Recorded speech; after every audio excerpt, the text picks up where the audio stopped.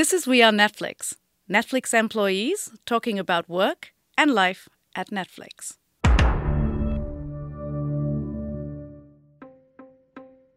If you think long term, everything points to bringing in human talent and allowing them to thrive and creating the kind of environment where they feel like they are expected and reflected and respected.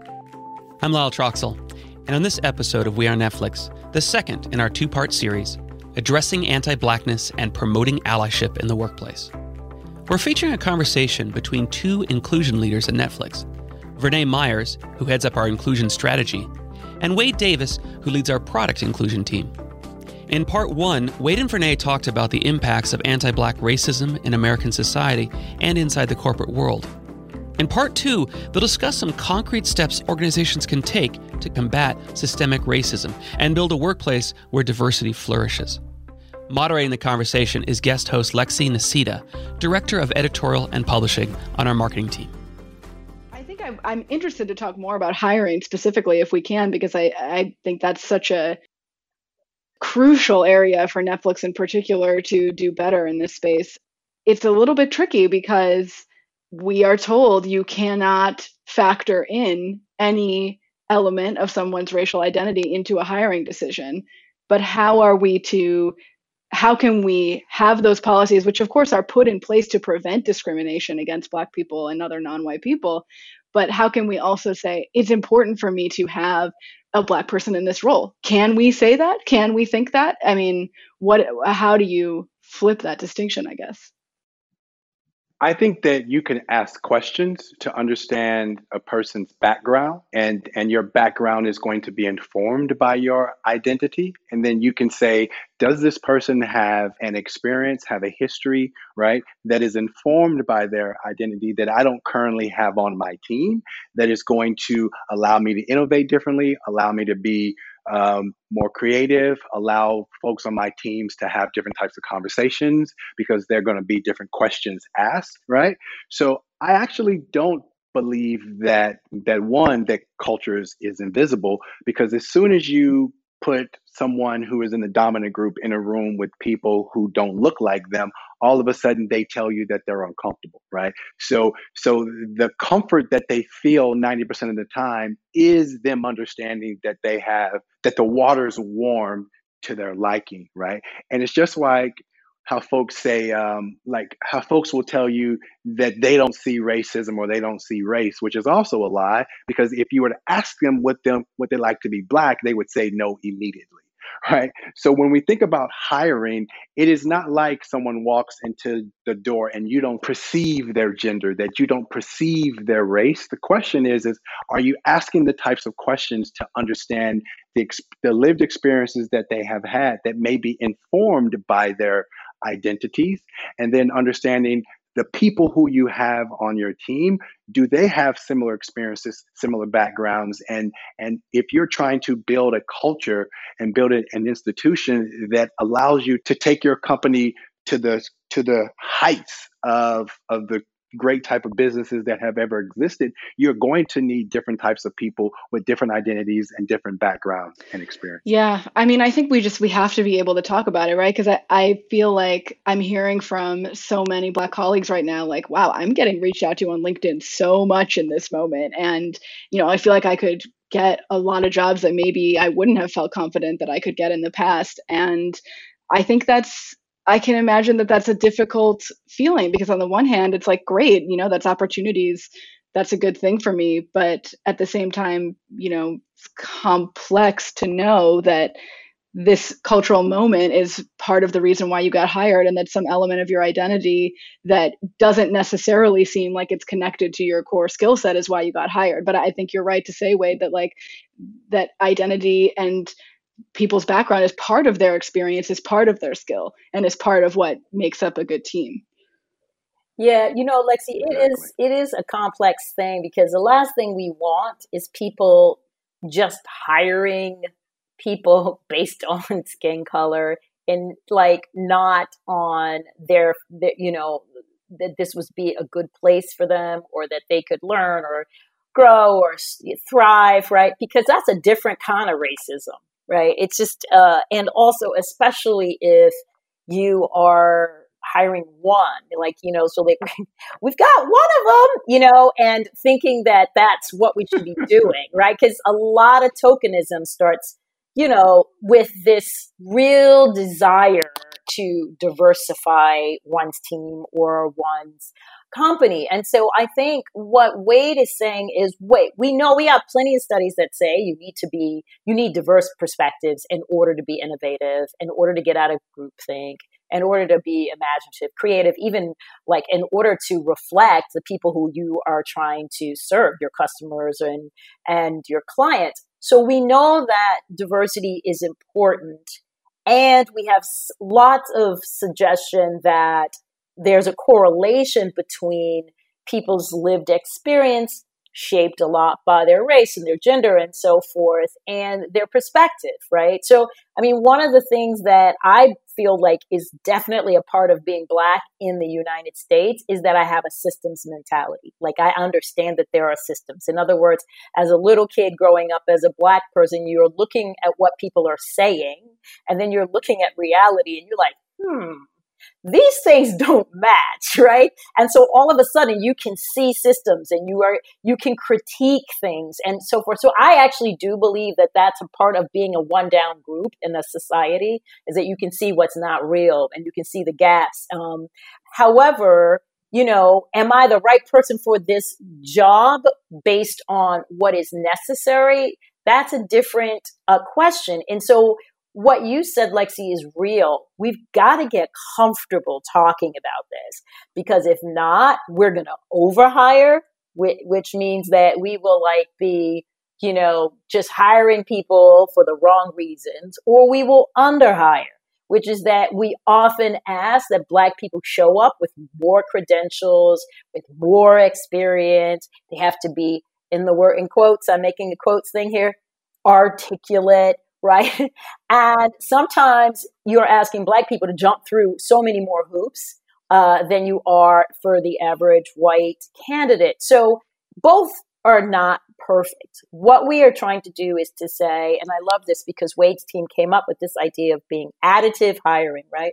So we're trying to talk about representation as being important for our company. It absolutely is. There's no way we're going into the future and being successful unless we can be showed better representation in our teams for the work that we're doing as an entertainment company, as a tech company, as a company that is serving our customers. And at the same time, we need to look at the barriers that have prevented that representation. And part of that is where we go looking, because we are often taking people from other companies that are also have a deep, severe underrepresentation of Black people, right? So we're wondering why our pool is what it is, and it's where we're pulling from. So we need to pay attention to even the source of our talent. Absolutely. Wade, I wonder if we can talk more about what you've done specifically on your team. And I think the issues of talent pools and hiring and the different kinds of racism that show up in the tech industry in particular are very interesting to talk about, and something that I don't think a lot of people get to understand. Can you talk about some of the specific tactics that you've developed doing inclusion work for that side of the business, one-on-one leader coaching, other stuff that you've done? Yeah, transparently, I don't know if I would separate the tech arm of Netflix from the rest of the company, right? So, yes, the people on the product side have a different job, right?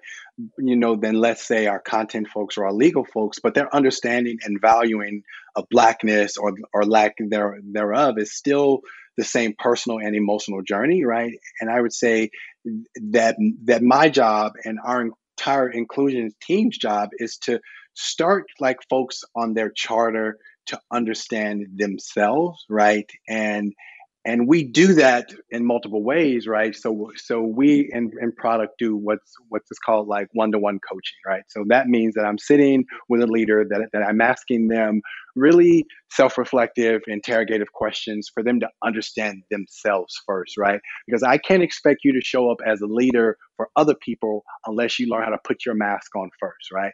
So how can I help them be more self-reflective, to make better decisions, to articulate the value of diversity and inclusion and representation, and then to do a really interesting scrub to say, historically, like, who are the people on my team who have been able to thrive? Who are the people on my team who have got more promotions? Who are the people on my team who haven't done well? And what does that say, or what might it say about my leadership? And what are the ways that I need to grow and evolve and adapt my leadership, that more people who may not look like me can be more successful? So it really starts with an individual inventory where we look at some different competencies for actual leaders. So whether that's being courageous, whether that's a cultural competency, right? So we try to apply it back to our Netflix values, and then to ask leaders to think about like, how can you expand your, like, what are the actual spots rather where you have deficits? How do we start to grow those and cultivate inside of you skills that, as I said earlier, just allow more people on your actual team to thrive? And then how do you cascade that learning down, right? Because if the information only stays with you as a leader and it's not going down throughout your team, and you can actually run a workshop on diversity and inclusion, it is very easy for them to call myself or Renee or anyone else on the inclusion team to run some workshops. But it's actually much more powerful if a team's leader is actually able to execute the same types of trainings after we've spent copious amounts of time really getting them to do the work. Like, that's a transformative experience and less of a transactional experience. And that's really what our inclusion team as a whole is rooted in. So I wouldn't say that it's a lot different in product, but I would say that because I have a larger staff, I'm able to go a little bit more narrow and deep. When you get into those one-on-one conversations, what are some of the qualities or the green flags, I guess, if you will, of a leader who really is like equipped and ready to start having those conversations and even start leading some of those seminars? How do you know that someone's there?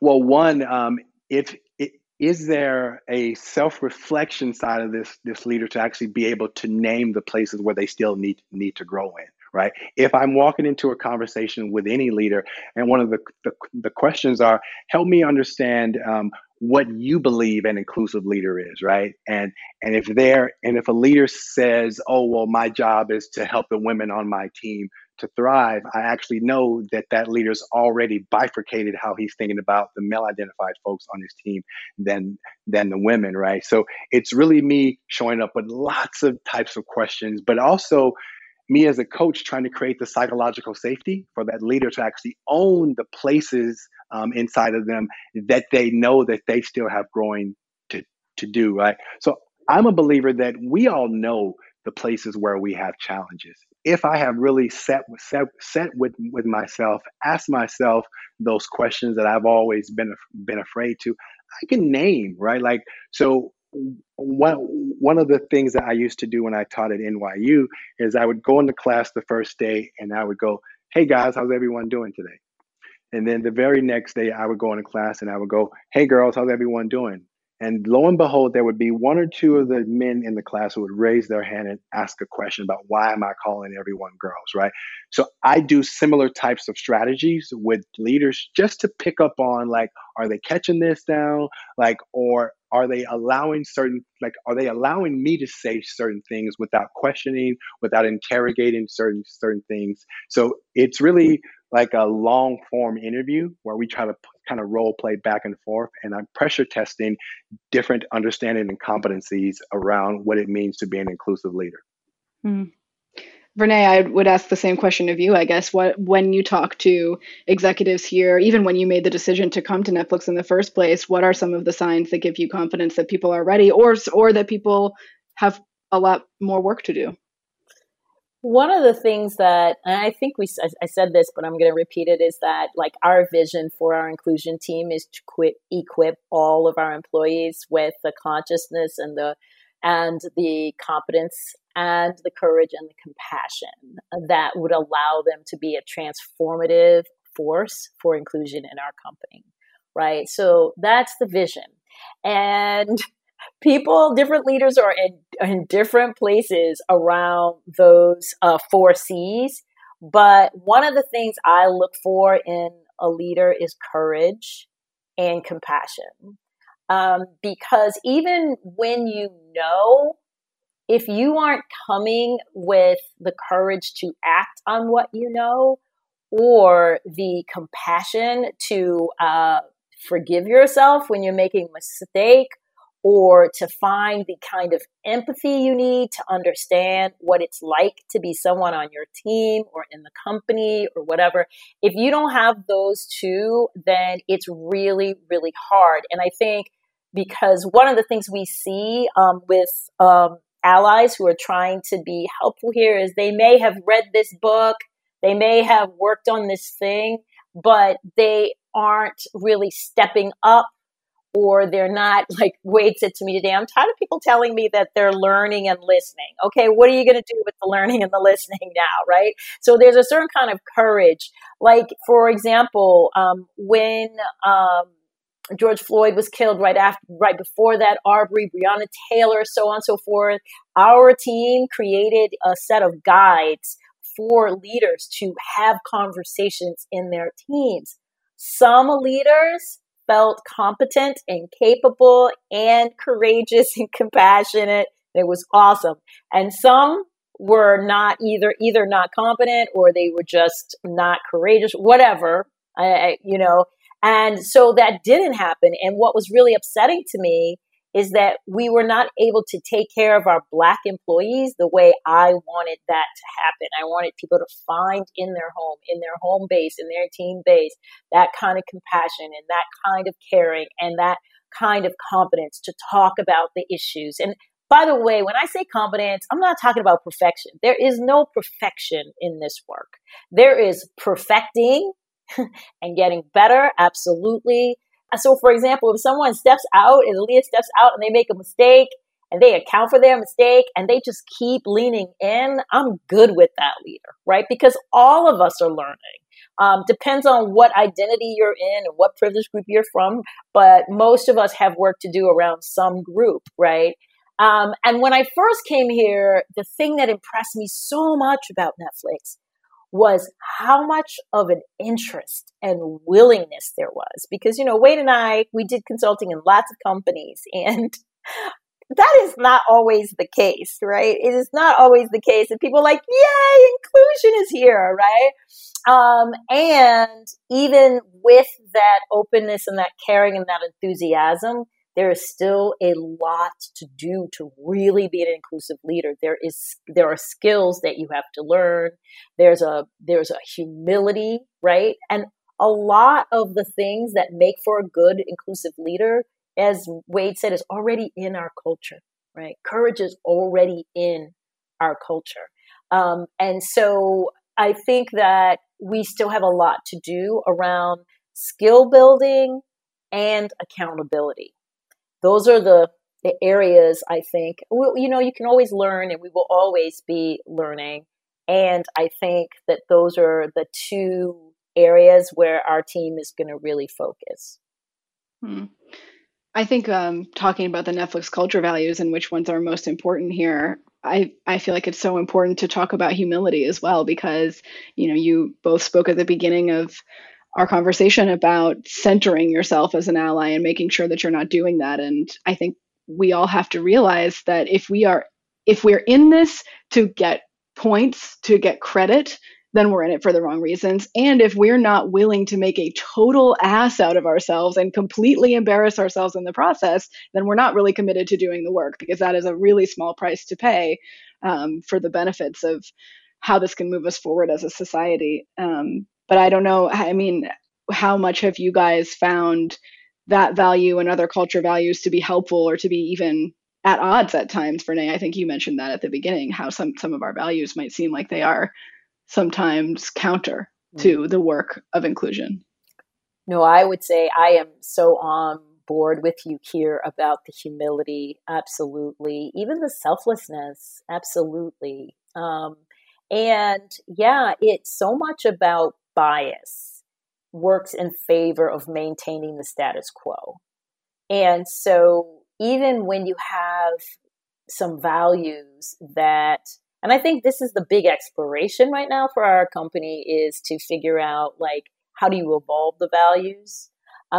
As my mother says all the time, when you know better, you must do better, right?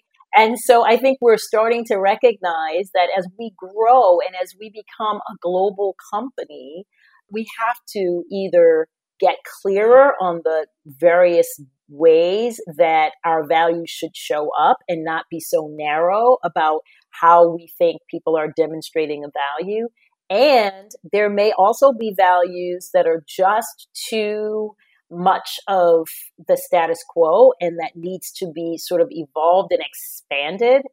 We might discover that there are some other values that might be more culturally competent or that will allow for more people of difference to succeed. So I think that's an interrogation that we're ready for as a company, because we've gotten really big really quickly, and we've made a commitment to be global. And so it requires us to pay attention to our culture in ways that maybe we haven't before. Yeah, and the only build that I would have is, when you think of like our value of communication, right? And one of the words in there is being candid.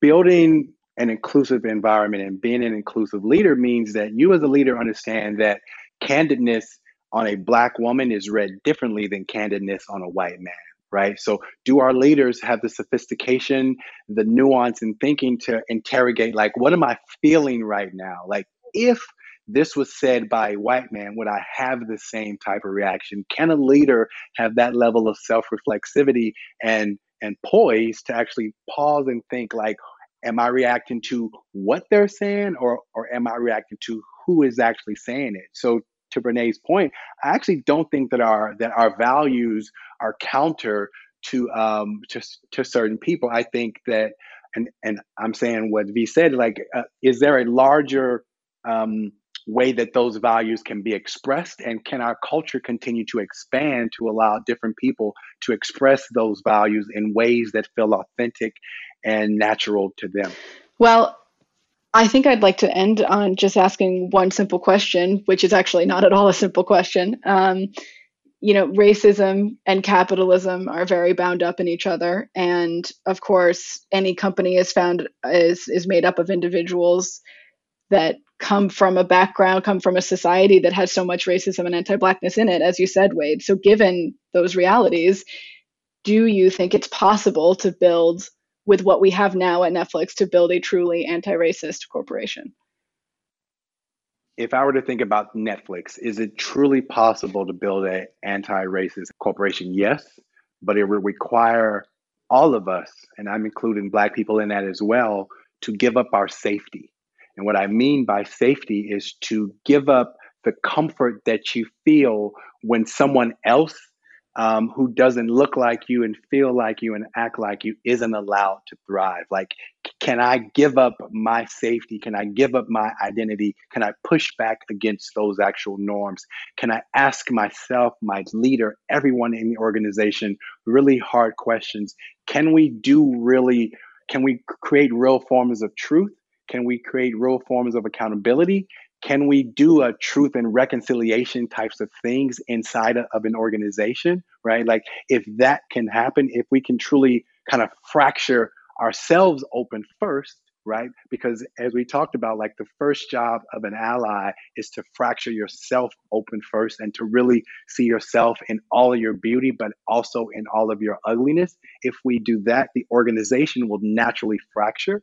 And then thereby, like, all of our love and our joy will come out, because all of the hate that we feel towards ourselves, which can manifest itself in the way that we hate others or can fear others, will dissipate. And all that is left is love. And I know that sounds really pie in the sky, right? But I know I've done that for myself. And And we either act out of fear or out of love, right? Because they both can't come from the same root. And fear actually doesn't have a root to stand on once you actually start to show up with love and compassion. I love that, Wade. I love that. I mean, for me, what I see is that there is a continuum, you know. I think companies go from being monocultural to sort of thinking about being multicultural, then thinking about being anti-racist, and then maybe ending up with anti-racist and multicultural, right? And if I were to say, I do believe the profit motive makes it hard for people to see what Wade was saying.